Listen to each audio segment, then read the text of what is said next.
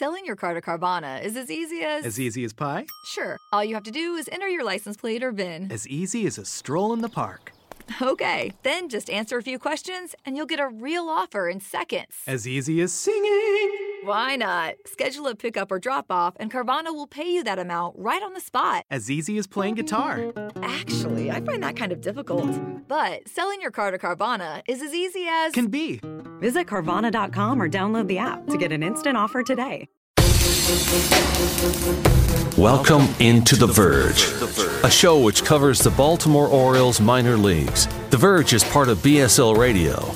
Baltimore Sports and Life is dedicated to analysis and discussion on the Orioles, Baltimore Ravens, and the University of Maryland. The site has a team of writers providing coverage of those teams and houses live streaming content weekly. Join the conversations at the message board, like BSL on Facebook, and follow BSL on Twitter.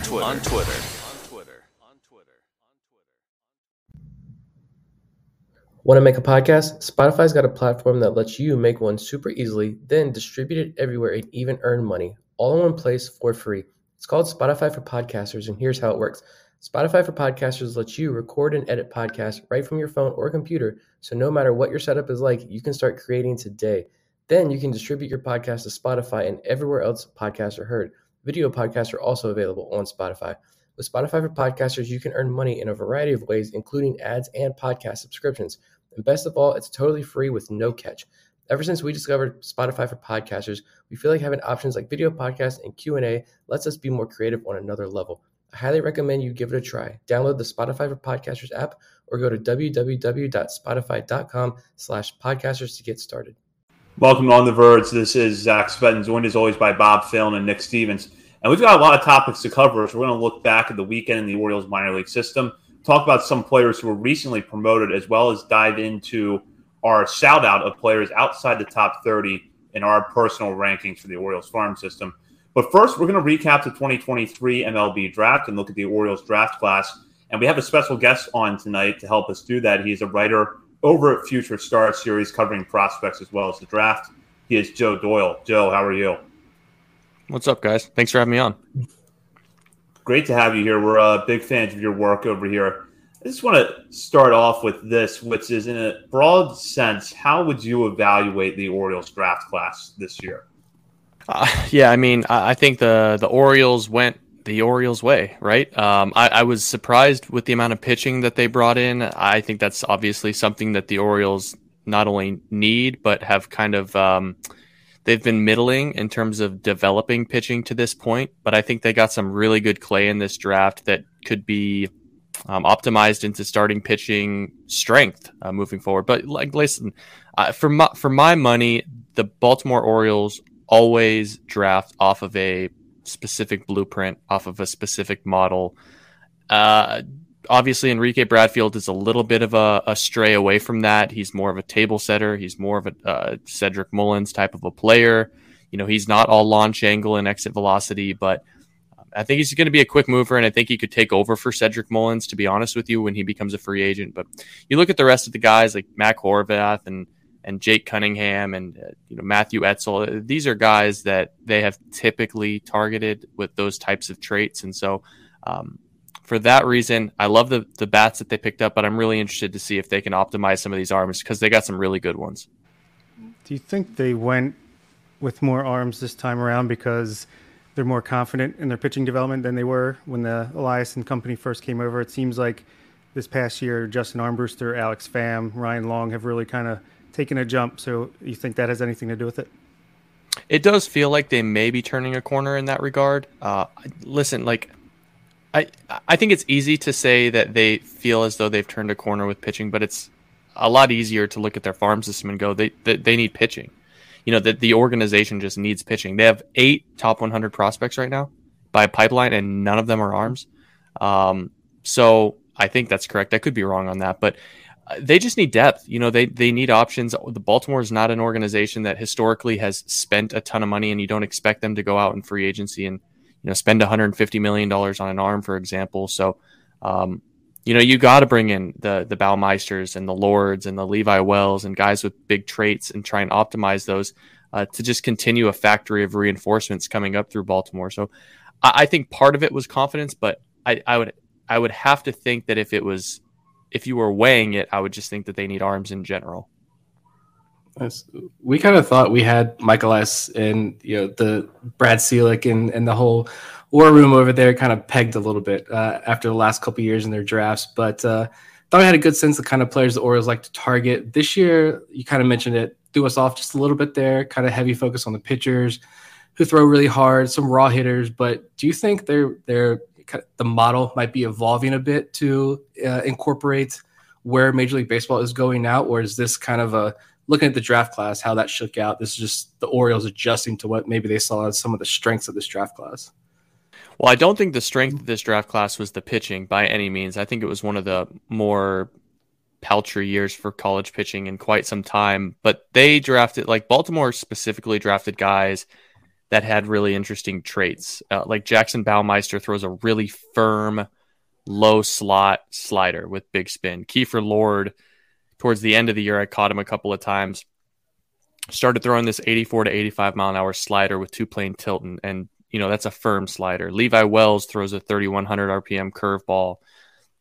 Like Teddy Sharkey has unbelievable stuff. He just is probably more of a closer. Zach Fruit, kind of the same thing. I do think that Jacob Cravey was more of just a straight projection play. But it's hard to find a better operation and a better body than what Jacob Cravey brings to the mound. So that makes some sense as well. But I wouldn't say that Baltimore's model changed per se. I would say that their targets in the draft, kind of what I was alluding to previously, their targets in the draft might have changed a little bit. But the pitchers that they brought in, for the most part, all had a carrying trait. And that is something that I would certainly expect a team like Baltimore to target in any draft. They're not going to go and grab a guy that, for example, like Cleveland is very, very good at making the most out of kind of generic vanilla arms that don't have any carrying pitches yet.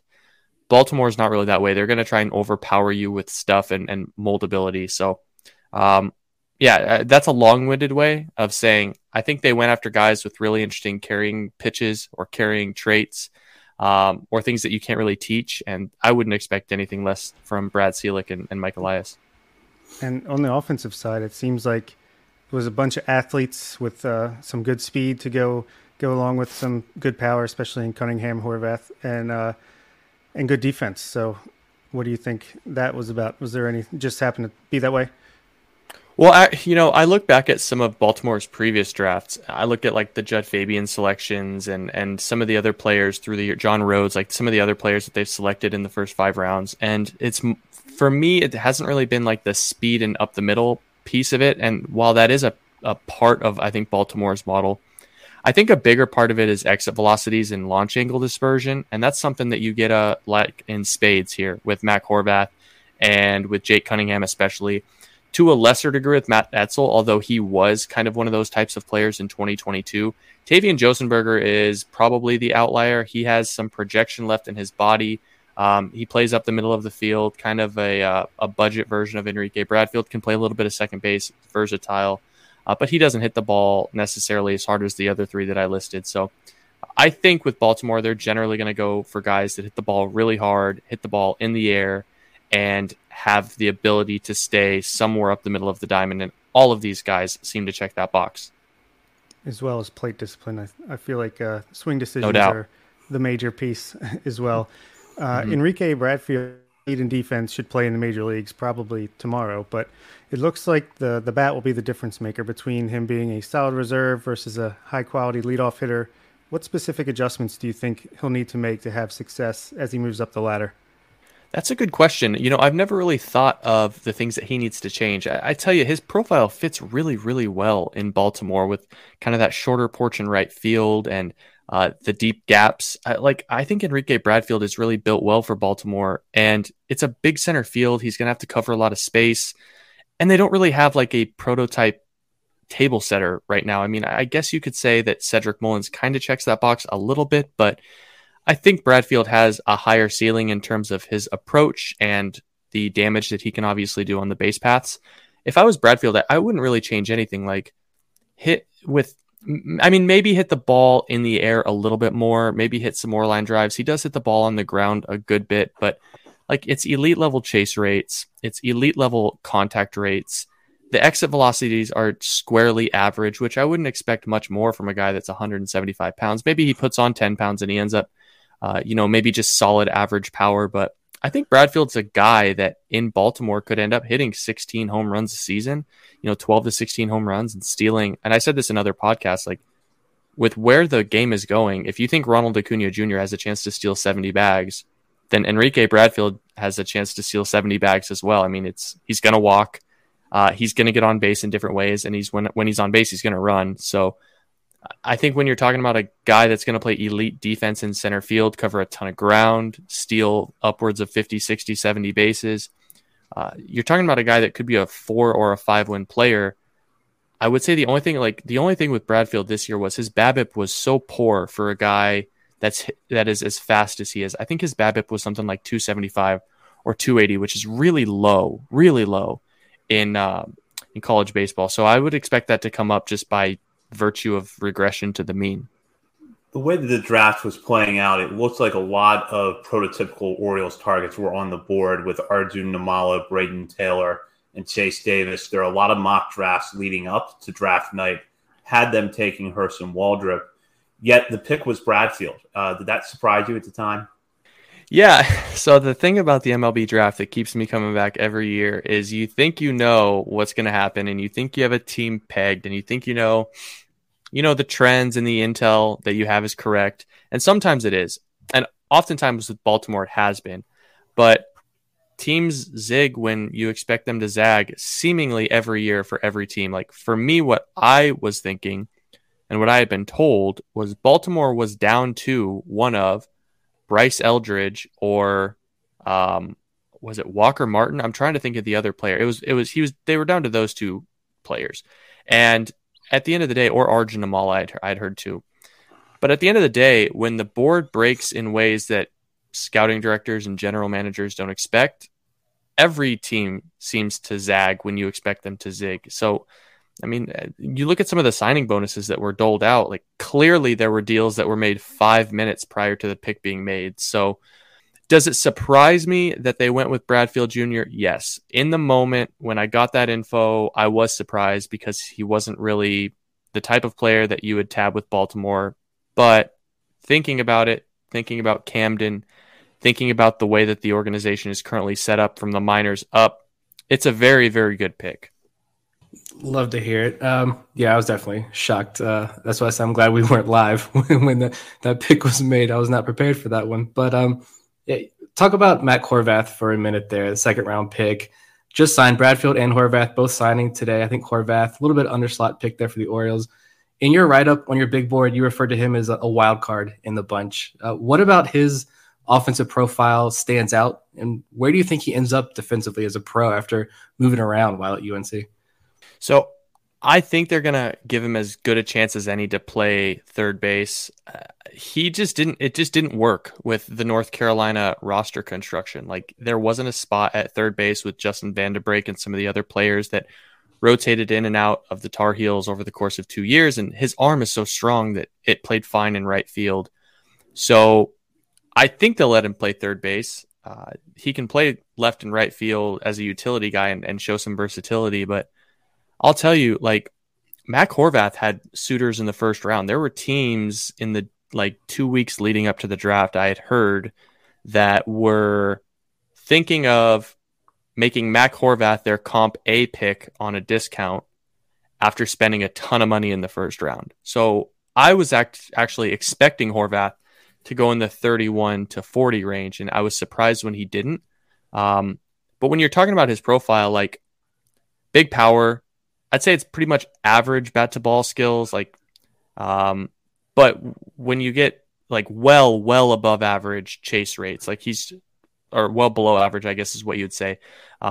He doesn't chase. He never goes outside of the zone, and he ranks among the elite in college baseball in barrel percentage and average exit velocity. So he hits the ball really, really hard. My issue with Horvath has always kind of been that the swing is a little bit long, but to his credit, it did get a good bit shorter this year. He used his core more, and he was a little bit more compact to the ball. But when the hands get outside of his body, that's when he can start to kind of swing and miss at breaking stuff in the zone. So what I would say is, I mean, he's kind of like what they've turned Jordan Westberg into, like a very, very mature, polished hitter who, when he gets the barrel to the ball, he can really hit it hard. And you're probably just going to see like league average contact rates. So what that looks like at the next level, it's impossible to project what that actually looks like when he's a finished product, but he could be a guy that's a 250 hitter with, 22 to 24 homers and a high walk rate.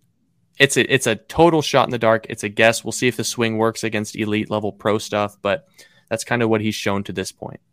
Certainly sounds like the perfect mold for the Baltimore player development system. So, and as well as another guy we'll talk about in a little bit, but Tavian Josenberger was an interesting pick. He went from being a contact-oriented bat with good plate discipline, but not much power, to someone that most evaluators seem to believe could have low double-digit home run power in his peak. Is the uptick in power that we saw this season sustainable, and is there any more room left for a projection on him?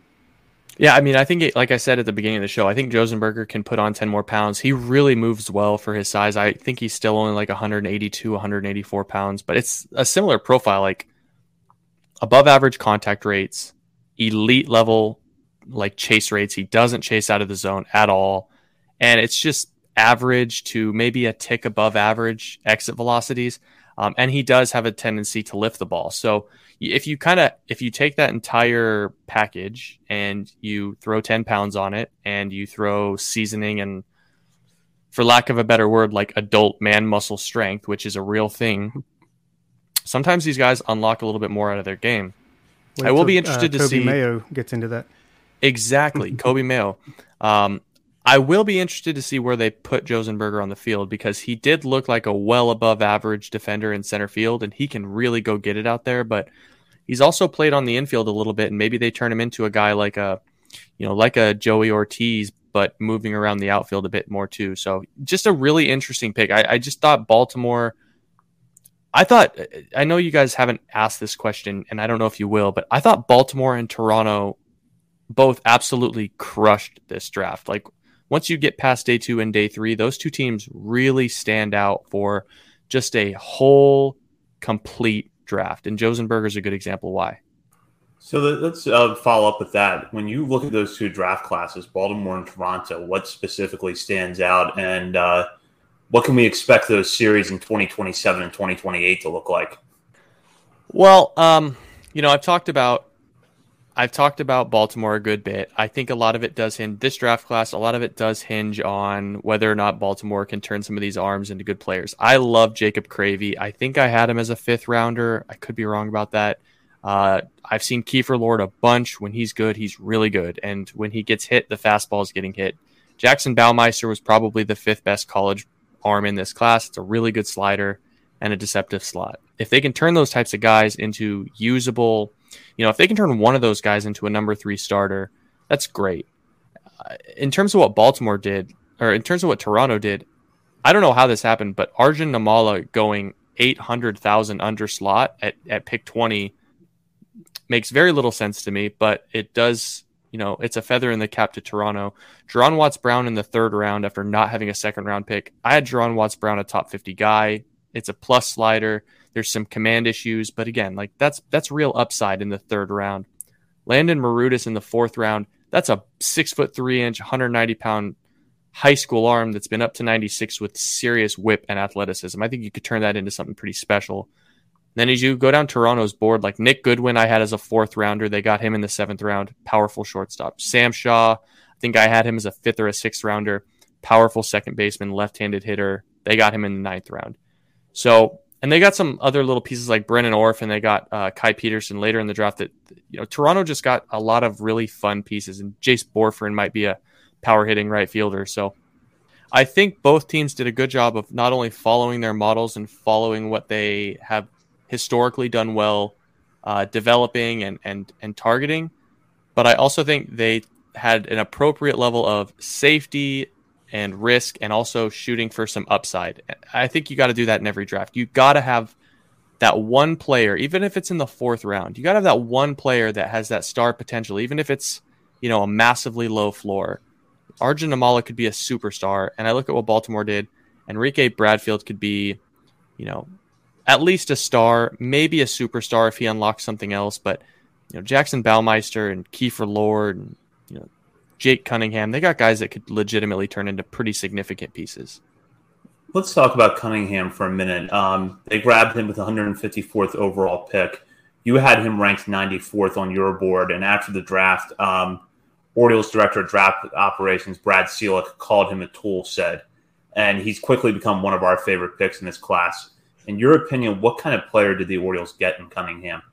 I mean, they essentially got Judd Fabian with 3 more inches, and I don't know if Judd Fabian's going to turn out to be anything, but it's the same type of player that they selected everywhere else. It's a very, very low chase rate. It is mildly concerning contact rates. Like, he's probably only a fringy hitter. Maybe the chase rates bring it up to average, but I think there are serious concerns about if he's going to hit spin. But, he's a guy that hits the ball really, really, really hard. I think he was top 30 in the country in average exit velocity. He hits the ball in the air, takes his walks, doesn't strike out to the amount that is totally absurd. I think it's about 25%. So if it all clicks with Cunningham, and he was hurt for a lot of the year, so a lot of people think, the last month that you saw him was the real version of Jake Cunningham. There were people that thought Cunningham was a top 50 pick coming into this season. My reservation with Cunningham was actually always the same as the other player that we were just talking about with Baltimore. Who was it? Josenberger? Matt Horvath. No, Matt Horvath. It's the same thing. Like, when he gets in trouble, his hands get really outside of his body. And I think that swing operation can get you in trouble at the next level. But Cunningham is another one of those guys that's 6'4", 200 pounds. Like, you put 15 pounds on him, you get him in the weight room, you get him more compact, and maybe he turns into something pretty special. But tons of power, a great body, a great eye at the plate, and now you just kind of pray that it all clicks. Let's talk about a couple of pitchers here because Orioles fans were clamoring for pitching with that first round pick. Pitching. You mentioned the need for pitchers in this system. They grabbed Jackson Baumeister, the highest drafted pitcher in the Michael Elias era, out of Florida State. Isn't that crazy? That's crazy. It's was last year. They go Nolan McLean, and he's a two-way player. So they get higher and higher, and it's like they can't even go full pitcher. But this year they do in Baumeister.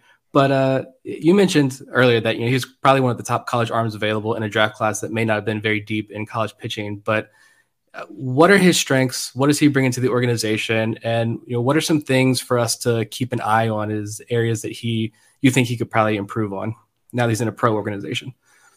Yeah, so deceptive slot, lower slot. It's a lower slot for a kid that's 6'4". He gets decent carry on his fastball. Already a super physical kid, like 230 pounds. The slider is the carrying tool here. Like, he can rip that thing up to 87 miles an hour. It gets two-plane tilt. It gets depth. The problem is he has to get to it, and the fastball has been what's been beat up a little bit.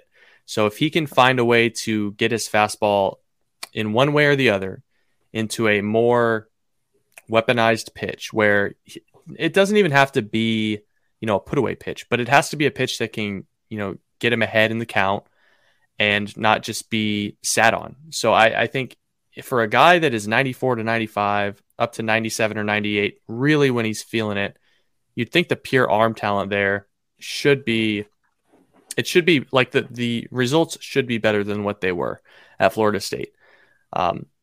So yeah, like the changeup is okay. It's inconsistent, but if he can get to that breaking ball, man, it's a plus breaking ball. It's a put away slider. Some people have some issues with the delivery.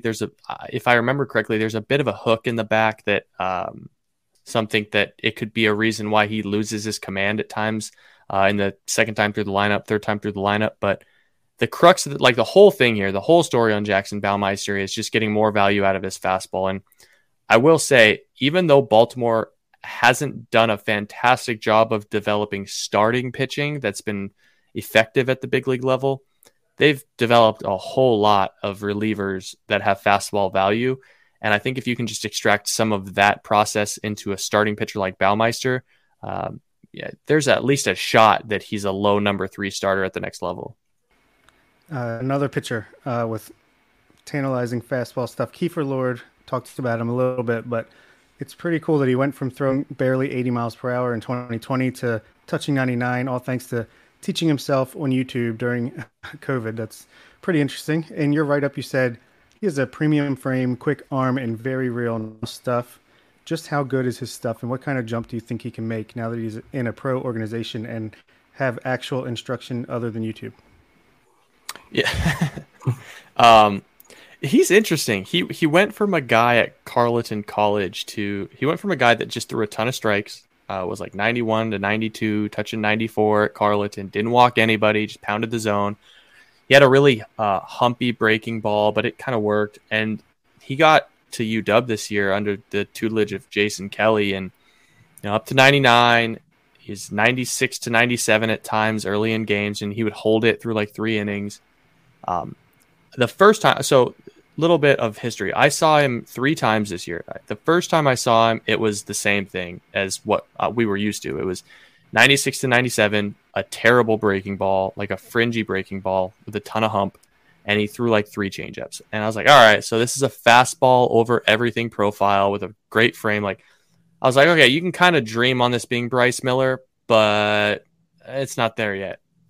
So then I saw him again. I think it was the end of April, might have been early May, and he was 93 to 94. I think he grabbed 95 once, but he was throwing his curveball like 73 to 74. It was a fine pitch, mostly average, but some of the hump was out of it. But he was throwing this 82 to 84, touching, he might have grabbed an 85 with this slider that was sharp. It had 2-plane break. And he was clearly working on the pitch because he was just throwing the hell out of it. I mean, he probably threw 15 or 16 of them in the first 3 or 4 innings. And I said, that's a very, very, very different weapon than what I've seen from him. So it has a ways to go, both in conviction and consistency. But I think if you can get Kiefer Lord to the point where he's throwing his fastball, 94 to 96 with the carry that he gets on the pitch, when it's right, he needs to stay behind the ball. It's not always a good fastball, but when it's right, he gets a lot of carry on it. If he can get consistent throwing the 94 to 96 with carry, he can start landing that slider at 83, 84, 85, maybe a tick higher than that with 2-plane tilt and firm. And he can just use that curveball as a get me over or a spike curveball. I personally think Kiefer Lord has a higher ceiling than what Jackson Baumeister provides. I had Kiefer Lord an end of the second round pick. He went about there. So he's probably my favorite pitcher that I saw in the Pac-12 this year. And he's going to be able to add weight and add strength. So it's a really good body. It's a really good arsenal, but it's very, very green. We've also seen a stuff jump recently with Zach Fruit, who had been throwing 90 to 93, but then this past spring regularly running 94 to 97 with the fastball, topping out at 99. How much upside is left with him, and what kind of pitcher did the Orioles draft when they chose Fruit? Yeah, Zach Fruit was one guy the first 3 weeks of the season that was he was like the jaw-dropping kid for me. I was a big fan of Zach Fruit in the 2022 draft. I actually had him as a day 2 guy, 7th or 8th round. He didn't get picked, but I've always loved the way that he moved. It was a bit of a longer arm action, but he's cleaned that up a little bit, and now he throws more strikes. A lot of spin, a lot of carry through the zone on the fastball. I think he touched 99 this season. Actually, he really reached new heights. The biggest thing with him is just breaking ball consistency. Like, he has big stuff, but he doesn't have consistent shape. The breaking ball, he'll lose the strike zone with it.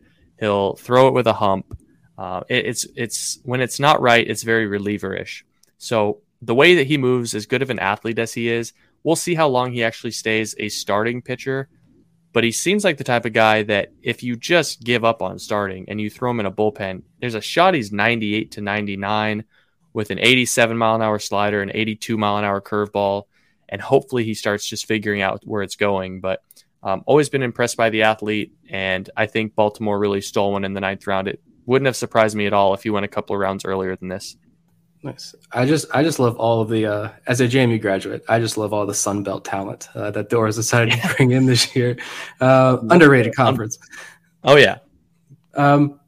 Tanner Witt Orioles take him in the 18th round. He's already announced on Twitter that he's got unfinished business at Texas, which I think a lot of people kind of assumed, especially after he fell to where he did.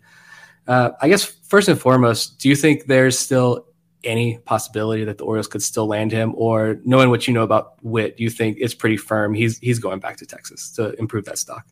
Yeah, I mean, I kind of figured it was a foregone conclusion that he was going back to Texas after like the second round. I mean, he's like a fifth generation Texas Longhorn. He wears the school on his sleeve. I mean, it's incredibly important to him. I personally think the Tanner Witt thing was more of an insurance policy in case one of these higher guys, like, they couldn't land Lord or they couldn't land Baumeister for any reason, or they were able to save a ton of money on Bradfield for some reason. And they were able to throw him like $1.1 million. But, Tanner Witt is not only coming back from Tommy John, but he's still recovering from Tommy John. He's been 88 to 90, 91 much of the spring, and onto the Cape. He's been 88 to 90, touching 91, and the breaking ball isn't back. Like, I think if you were to ask Tanner Witt, even Tanner would say, this is not the version of myself that I want to be when I go into pro ball. He's been a guy that's been up to 97 in the past, and with a plus breaking ball. So I didn't think there was any shot that he was going to go to Baltimore unless there was some treasure trove of money that they uncovered out of nowhere. He's got too much pride. He likes his school and he loves his school so much. It just made so much more sense once you got past the $1.5 million bonus, pool area that he would go back. Yeah, kind of figure that. Looking at some of the other picks, do you see, I know we've gotten this question a lot. Do you see anyone else possibly thinking about going back pro that the Orioles might miss out on? I haven't done my research about who they've actually signed. Michael Ferret would be one that I would be interested in just watching. He was really good at times at the State College of Florida, and it's a really good fastball when he's right. I would be interested to see whether or not he just decides to go D1 and take another shot at it. But these other guys, like the Blake Money and Riley Coopers, and I'm trying to think of who else y'all pulled in. Like Zane Barhart, was that a kid that you guys pulled in? Zach Barhart, something like that. Like, these are all guys that I would expect to sign. And, other than Witt, there's a couple other potential overslot picks. The two high school players that they took, position players, the outfielder, I don't know how to pronounce it, Cray Lott, and shortstop Colin Ritchie. The Orioles have a pretty good track record when they do go the high school route. It seems like they don't do it often, but when they do, at least so far, they've been good at it. What should Orioles fans know about these guys, if anything? So I don't expect them to sign Colin Ritchie. I'd heard that the number was going to be pretty big, but that being said, I mean, nothing surprises me anymore. It wouldn't totally surprise me if he signed. I actually don't know anything about Cray Lott. I didn't have him on my board. I didn't write him up. He's a big kid, 6'4", 170 or something like that. I had to research him after the draft. So I don't have a good feel for him. I think selecting someone in the 14th or 15th round, whenever they selected him, it's always kind of an odd round. It's like, okay, what's the plan here? Like, do you have a deal set up? Are you going to be able to bring him in? So I can't give you much on Cray Lott, but I would say Colin Ritchie. I mean, maybe you save some money by not being able to sign Tanner Witt. Maybe Michael Ferret doesn't go to school, and all of a sudden you can pay $400,000 to Colin Ritchie. But yeah, I don't know anything on Cray Lott, unfortunately. Vivek has an interesting question in the chat. Is there any chance Teddy Sharkey could be given a chance to start in this organization, or is he pure reliever? Yeah. Listen, you're talking to like one of the number one Teddy Sharkey fans on the internet right now. That guy is an absolute psychopath with absolutely insane stuff. Teddy Sharkey is kind of crazy. Like, that guy is really, he's like John Rocker, but with breaking balls. I don't think there's any shot that Teddy Sharkey is going to start, even though at their best he has, and I wrote this in my blurb, 3+ pitches. Like, fastball could be plus, slider could be plus, curveball could be plus when they're good and when he's actually commanding them.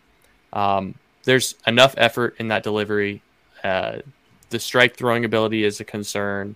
It's not a great starter body. It's more of a reliever body. For that reason, like, I think he's an 8th inning guy. But that's still, hey, 8th inning guy in the 7th round is good money. That's fine. I love, you call him a psychopath. I'm sold. I think I saw one of his coaches on Twitter call him a psychopath as well. I'm like, he legitimately is. Like, the coach wouldn't just say that. Like, I probably watched him close out like 5 or 6 games just because of the stuff, and he is a psychopath. Like, he is out of his mind in a good way. So it'll be a fun one to. And you guys are going to get the Baby Shark song coming into Camden, which I'm so glad I don't have to listen to that. But to each their own. Yeah, if teams were mad at Brian Baker for his antics, can't wait to see when Sharky gets up to the major leagues. Yeah. We've touched on this a little bit, but looking at what the Orioles did on the 2nd and 3rd days of the draft, were there any picks that maybe stand out to you as under the radar guys we should have our eyes on? So the one guy, I'll bring this guy up because he surprised the heck out of me. I went and watched Nestor Herman throw. This is probably in March for Seattle U. I'm up here in Seattle. And I don't know if this is under the radar. I guess it's maybe a what do they know that I don't know? Nothing stood out for me. Maybe that was a local area scout gut feel type of guy, or maybe they got their hands on, TrackMan or Hawkeye stuff that I hadn't seen. Seattle U historically doesn't share too much of that sort of thing. So you're flying blind in terms of like I can look at Teddy Sharkey's numbers and just say, this guy has insane stuff. Nestor Herman, we don't have visibility into any of that. But he's a big kid. He's barrel chested. He certainly looks like a 5-star quarterback out there. Let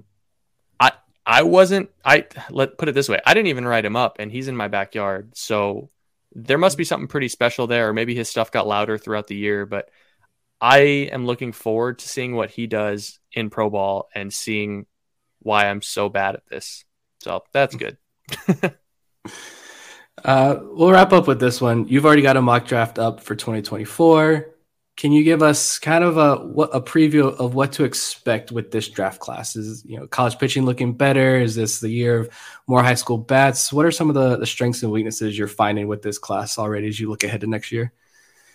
Good question. So I've taken in 3 high school tournament / showcases already. Going down to area codes in a week and a half to take in pretty much everything west of the Mississippi River and see a long extended outing there. I'm fairly worried about the high school class in 2024. Derek Curiel, Owen Pano, Bryce Rayner, Caleb Bonemer, PJ Morlando, Connor Griffin. Like, there's 5 or 6 guys that are probably legitimate top 50 type players. Behind that, right now it looks pretty thin. The college bats are okay. I think Weatherholt and Bazana and Kurtz and Honeycutt are all really good, and Tommy White's really good as well. But there's a lot of question marks there too. I'll sum it up like this: it doesn't look like a terribly deep draft. I think it has potential on the college pitching side with some different guys that aren't yet throwing hard. But for me right now, I'm kind of just waiting to see what pops because, listen, a year ago, I was looking at the 2023 draft and going, this is good. This is good. There's no doubt about it. I'm looking at the 2024 draft right now and I'm saying, this is not good. This has a ways to go. So hopefully some of these high school arms, some of these high school bats, some of these college arms, someone will unlock a little bit more this fall going into 2024 to get me a little bit more excited about the class. But for now, if you were asking me to put Vegas odds on it, it does kind of look like it might be the weakest class since 2020, but we'll see. Well, Joe, thank you for coming on tonight. We really appreciate the insight. Can you tell our listeners where they can find your work? Yeah, you can find me on Twitter at Joe Doyle MILB. You can find all my draft write-ups at futurestarsseries.com. And if you're really into the draft, I do a weekly podcast. It's about 45 minutes each week, Overslot or patreon.com/Overslot. As someone who signed up, when you released that Orioles episode, you sold me. It's worth good. It's worth $5. So yeah, I've had Brad Seelick and Mike Elias on the show. So we'll continue getting Orioles guys on for you. Awesome. Thanks, Joe. Thank you for joining us. All right, guys. We'll see you. All right. Have a good one. That was Joe Doyle of Future Star Series giving us some really good insight into the Orioles 2023 draft class. So, Bob, Nick, now that we've had time to react to the draft class ourselves and that we've just heard from Joe and gotten that insight, what are your takeaways from the 2023 draft for the Orioles?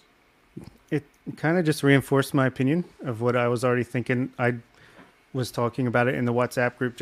I love this draft class. It's my favorite draft class just from immediate reaction while it's happening. I think there's been other ones where it's like after a week or so, I'm looking back and thinking, or even after a year later, I'm like, oh, wow, that was actually really good. But right off the bat, I love the depth. And when he was saying it was top to bottom pretty good, that made sense to me. Love the ceilings of some of these arms and some of these bats as well. So, yeah, it just reinforced my opinion that they continue to kill the draft. I need Teddy Sharkey in a uniform tomorrow morning pitching. I want to see the psychopath pitch. But no, I'm excited for the pitching. I love saying Jackson Baumeister here, pick 63rd overall. If the Orioles can unlock something there and turn him into a mid-rotation starter, that'd be fantastic. But Kiefer Lord, I know I forgot that Joe was Seattle-based and had probably seen Lord a lot. So it's good to get his views on Lord after watching him a couple of times. I'm even more excited about what he's going to bring to the organization. And now that he's in a pro organization with real instructors who are going to teach him the art of pitching. And we've seen what this organization can do with guys with less talent and what they're turning them into. They're not turning these guys into stars, right? But you're turning guys like Alex Pham and 18th, 19th, 20th round draft picks into guys who are having success in the AA and AAA levels right now. So to see a lot of the pitchers, Levi Wells, we didn't really talk too much about Levi Wells. I just think a lot of the pitchers, especially the guys drafted early on, they have some of the stuff that I don't think too many pitchers in this organization have. And so it's going to be a lot of fun to see what this player development staff can do now that they got their hands on them. Completely agree. That's kind of what stands out from this draft class. And it's something we touched on a little bit last week, which is just the number of guys that throw hard. Because to this point where the Orioles have had success or where they appear to be setting themselves up for success is with guys like Justin Armbruster, who just have these really good pitch mixes but aren't really getting by on velocity. You've got some guys in this draft class that are pumping high 90s consistently. And Joe's insight on Zach Fruit was really interesting to me because that was someone who, when I looked at day two, saw some things there that I liked about him, but I think I was more so focused on Kiefer Lord and Jake Cunningham. That Fruit didn't really stand out to me, but it feels like this is a guy that has some real helium coming into the system. Yeah. I know people right after the draft, you're looking at who's over slot, who's under slot. All right, how are we going to get Tanner Witt signed and all this stuff? How are we going to get these high school kids signed? I looked at Fruit and Bragg, like they're 4-year starters down there in college. I honestly, without diving into their stuff, my initial thought was just kind of like, all right, they're going to give Fruit and Bragg like what, $5,000 signing bonuses each. So who are these guys, like Delmarva bound? Like that's about it. Yeah, I love what Joe had to say about Zach Fruit there, but it's good to know that there's definitely a lot more in the tank there, and they might still only get $5,000 or $10,000 signing bonus, but they're going to be legitimate arms here. Yeah, and I loved what I heard about the guy in his backyard. Was it Nolan German?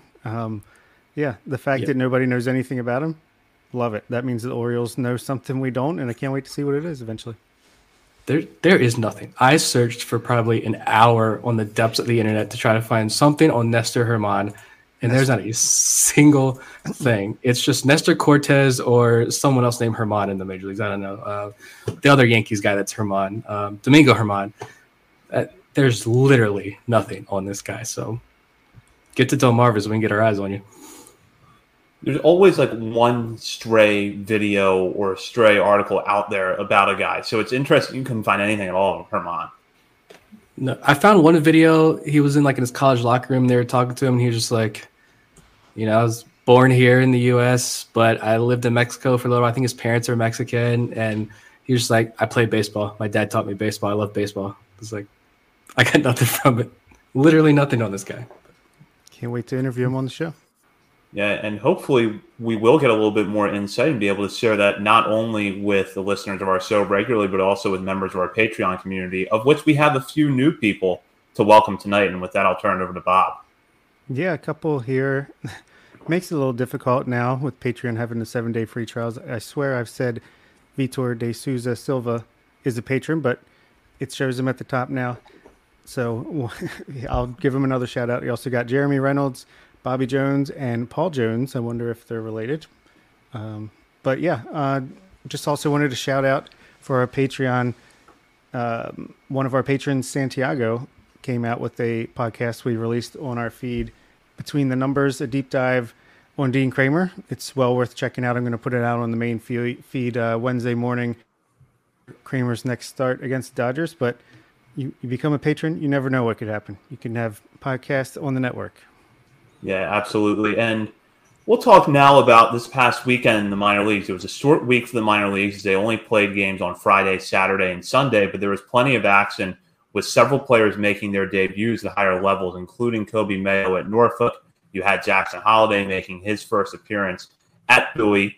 And the first night Jackson Holliday is there, John Rhodes actually steals the show by belting 3 home runs in that game. You also had some high-scoring affairs over the weekend with Aberdeen blowing out the Wilmington Blue Rocks on Friday night and Norfolk getting a high-scoring victory as well. So not a ton of action last week, but yet a lot of things compressed into a few days.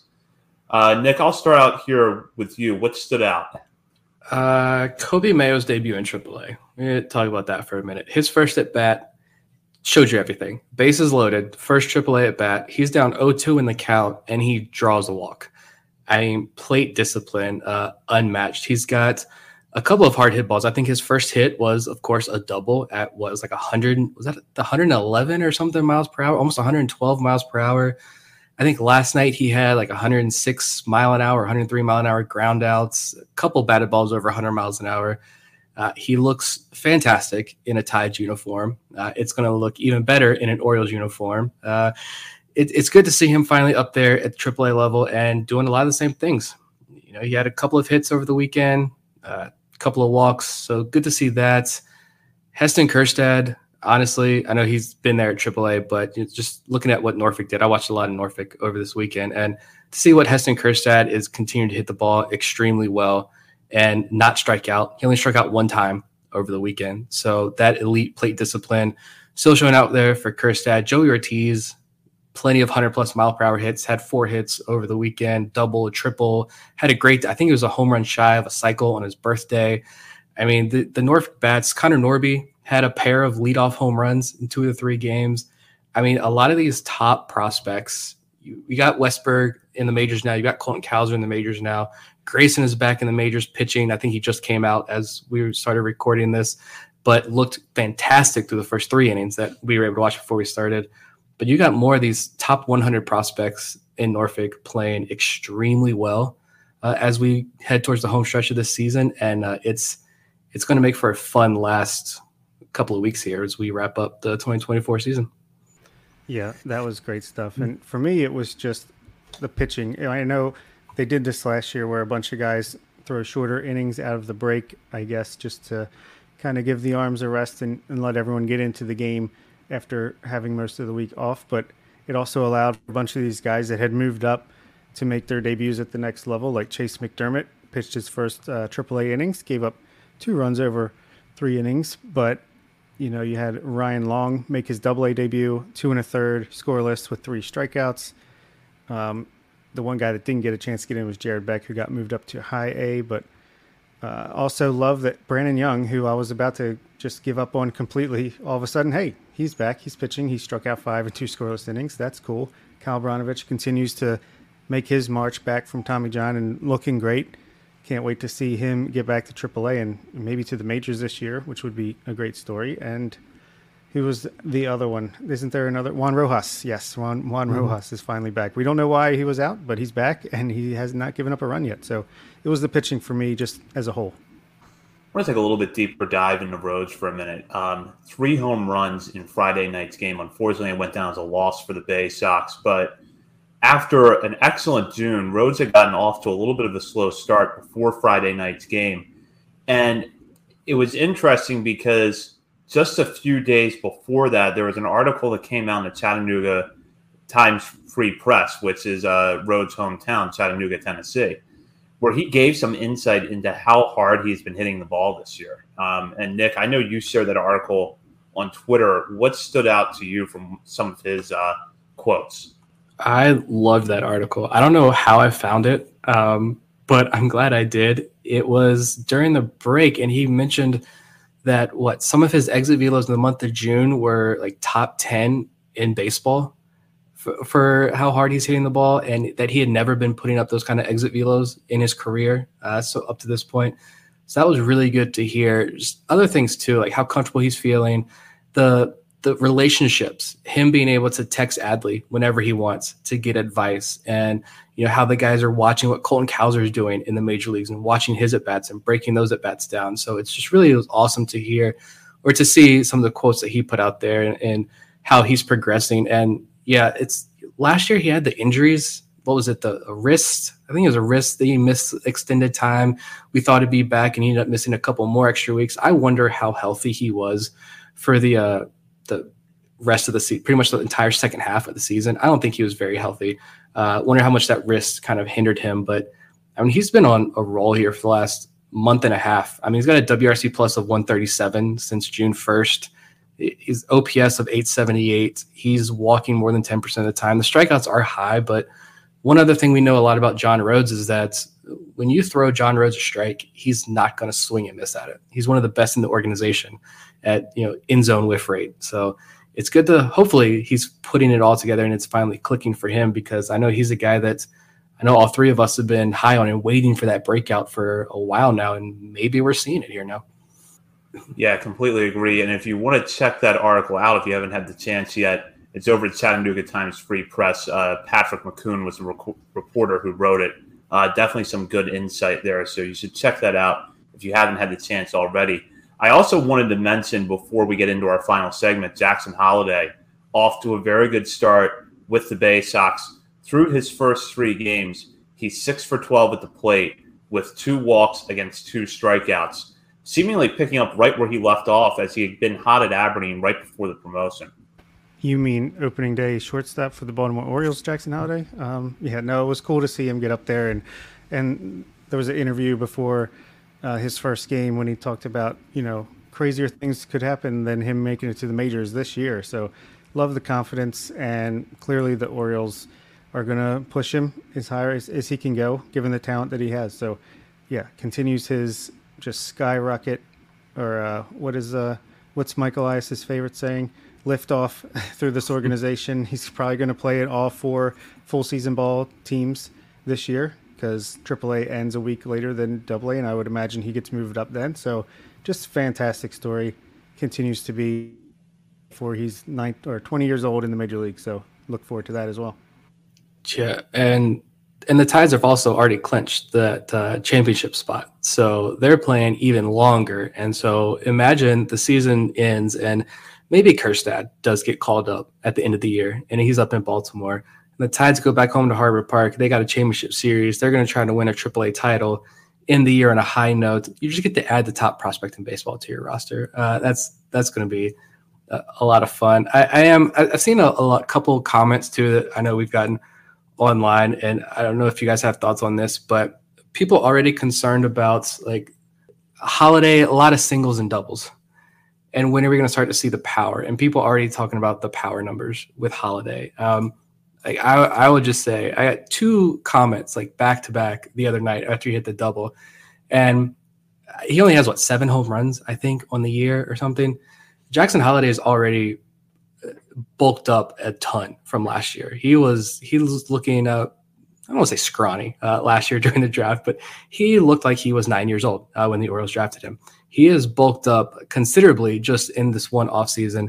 And honestly, I'm not concerned about it at all. Those singles and doubles are going to start turning into home runs eventually. The rest of his numbers are just mind-blowing for his age and how fast he's progressing through the system.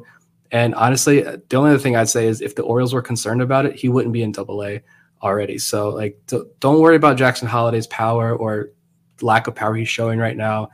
he's the number one prospect in baseball for many reasons, and eventually what power he is going to show, like that is a big reason why as well.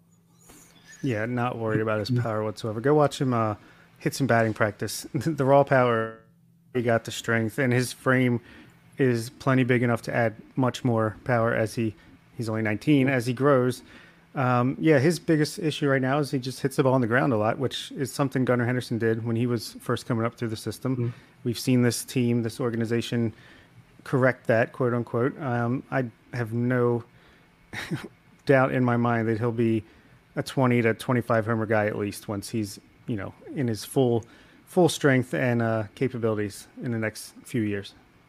Yeah, completely agree. You're not looking for him to have the kind of power that his dad had, because he's not going to be the same kind of player that his dad was. Chances are he's not going to be as large as his dad was. So it's a completely different thing. But there's, without a doubt, 20, 25 home run power there that can project out, because he's only 19 years old. As you both touched on, he's already gotten stronger. And he hits the ball hard. It's just that right now he's hitting a lot of sort of line drives that drop in the outfield early, or they're ground balls.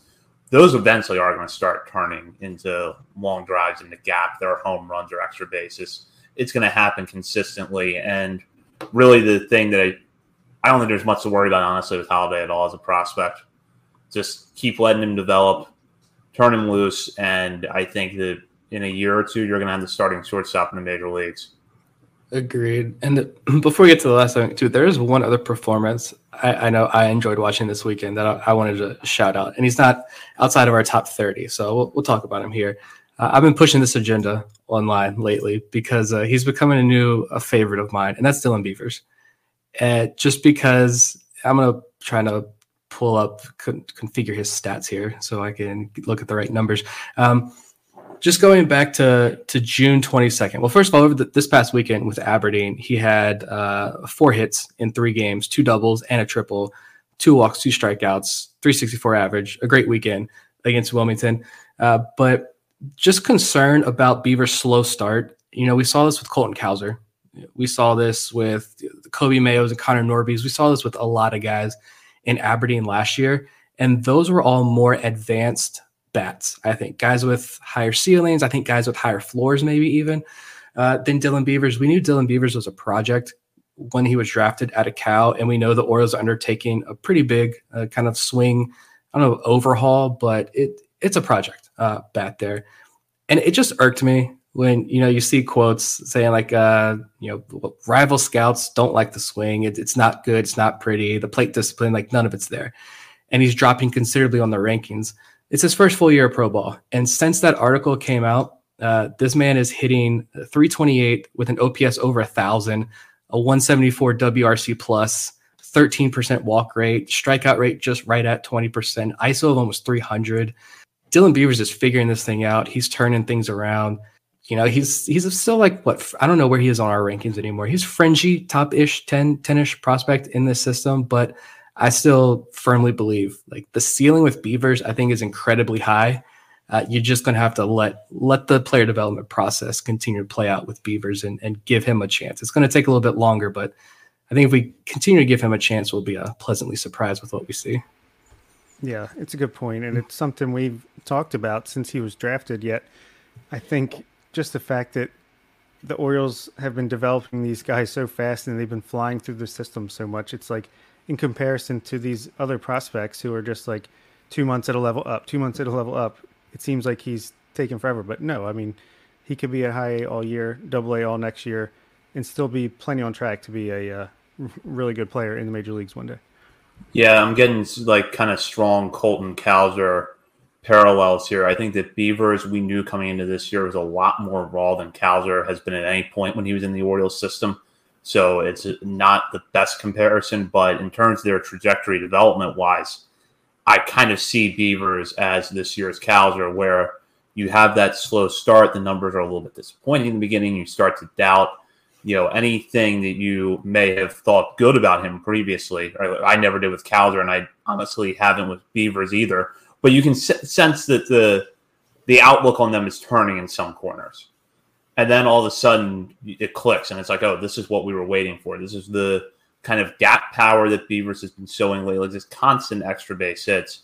And you're starting to see that this is going to be one of those guys that when he gets to Bowie, the home runs are going to show up. And I could see him hitting well at Double-A once he gets there. Yeah, no, it's a good point. And with that, we'll head into our final segment of the night where we shout out players outside of our top 30 for something they've done recently, whether it's been a good game, a good week, a good couple of weeks, or just something interesting in the stat line that we want to note. And I'm going to start with Bob this week, who I think has some guys you want to have on your radar for the rest of the summer. Yeah, a position player who I feel like, yeah, he's been around since the 2021 international signing period. And I guess it's just a case of I forget how young these guys are sometimes when they get signed. But Anutis Mordan, I feel like they're...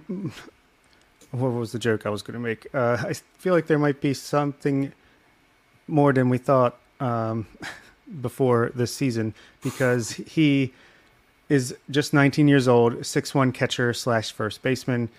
He was in the DSL the past 2 years, didn't hit a lick really, but he came into this year and had 60 plate appearances.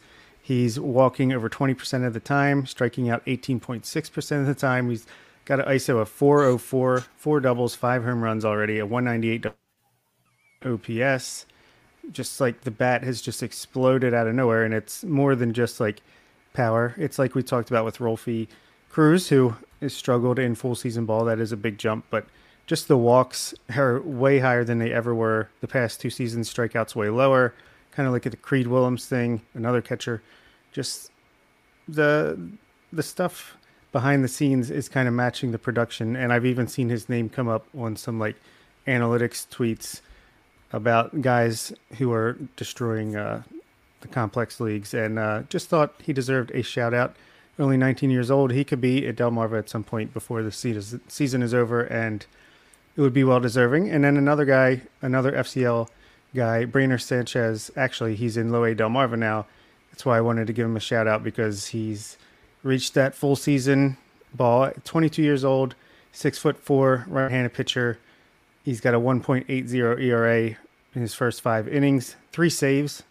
No, 1 save, sorry. 1 save so far. He's striking out load. Please just load. A bunch of guys. Striking out everybody. A lot of guys. 11.2 guys per 9 innings and walking under to 1.98 with a 3.29 ERA combined between the FCL and Low A with a 3.27 FIP. So, yeah, shout out to those young guys.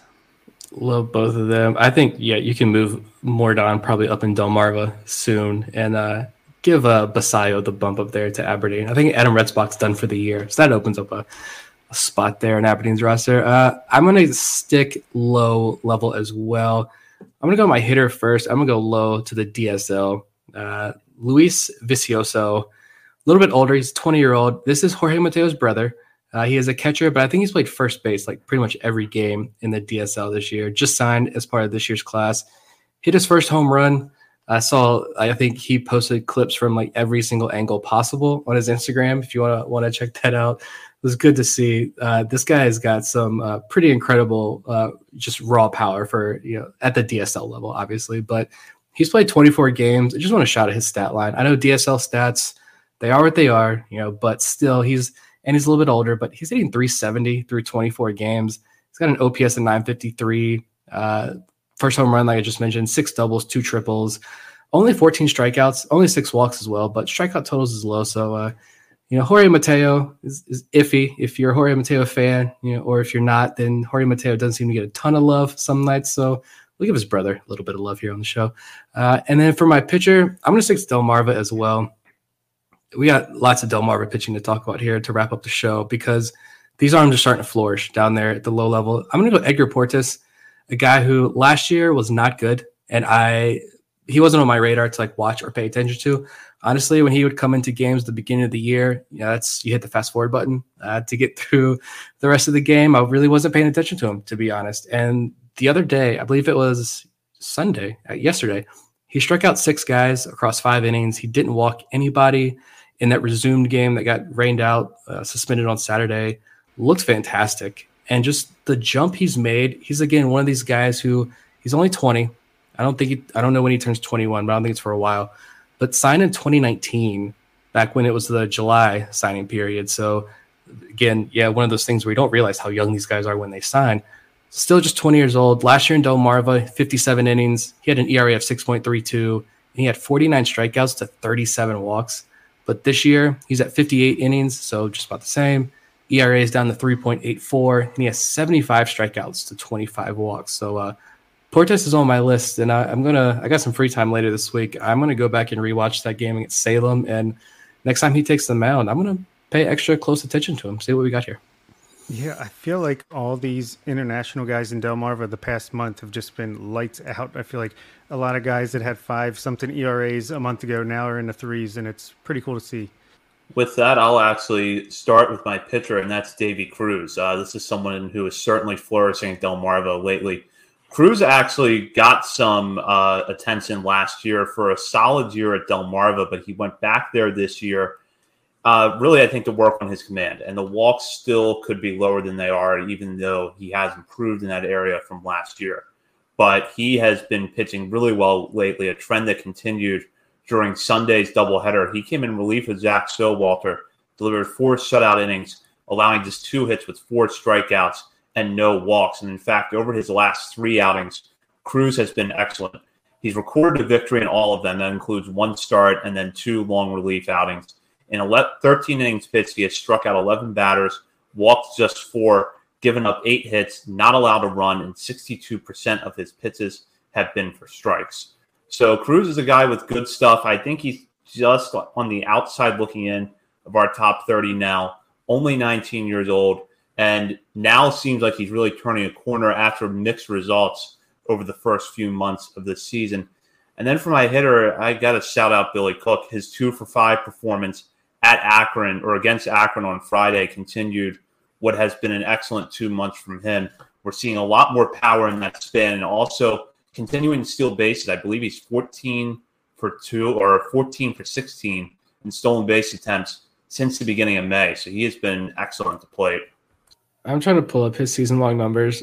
Billy Cook hit like barely 100. I think he hit 103 the first month of the season. I'm like, all right, he's maxed out. He's done.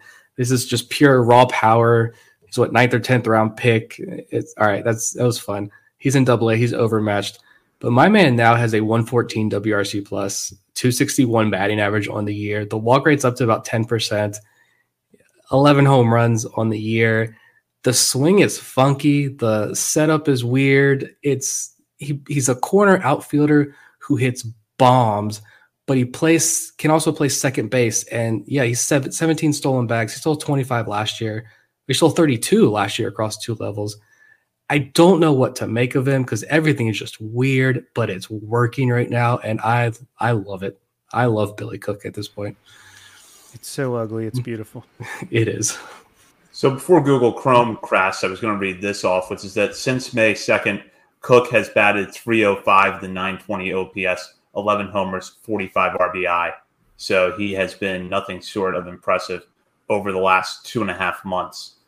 And with that, we will wrap up this episode of On the Verge. Thank you so much to Joe Doyle of Future Star Series for joining us to recap the Orioles 2023 draft class. Thank you for tuning. For those of you who tuned in live while the Orioles and Dodgers were on, thank you. We appreciate you splitting your viewership or maybe putting the Orioles on the back burner and giving us your full attention. Either way, happy for the support. We will be back next week. In the meantime, check us out on Twitter at BSL on the Verge. We're also on Facebook and Instagram. And while you're browsing around the internet, be sure to head over to BaltimoreSportsAndLife.com where you can get the latest coverage on the Orioles, Ravens, Terps, other college sports, and more. And while you're there, be sure to hop on the message board and join in discussion with fellow readers of the site, as well as contributors to BSL. And you can become a member of our Patreon community for as little as $3 a month, have access to our WhatsApp groups, and then at the $5 and $10 levels, have access to exclusive bonus daily coverage. For Bob Phelan and Nick Stevens, this is Zach Spedden. You've been listening to On the Verge.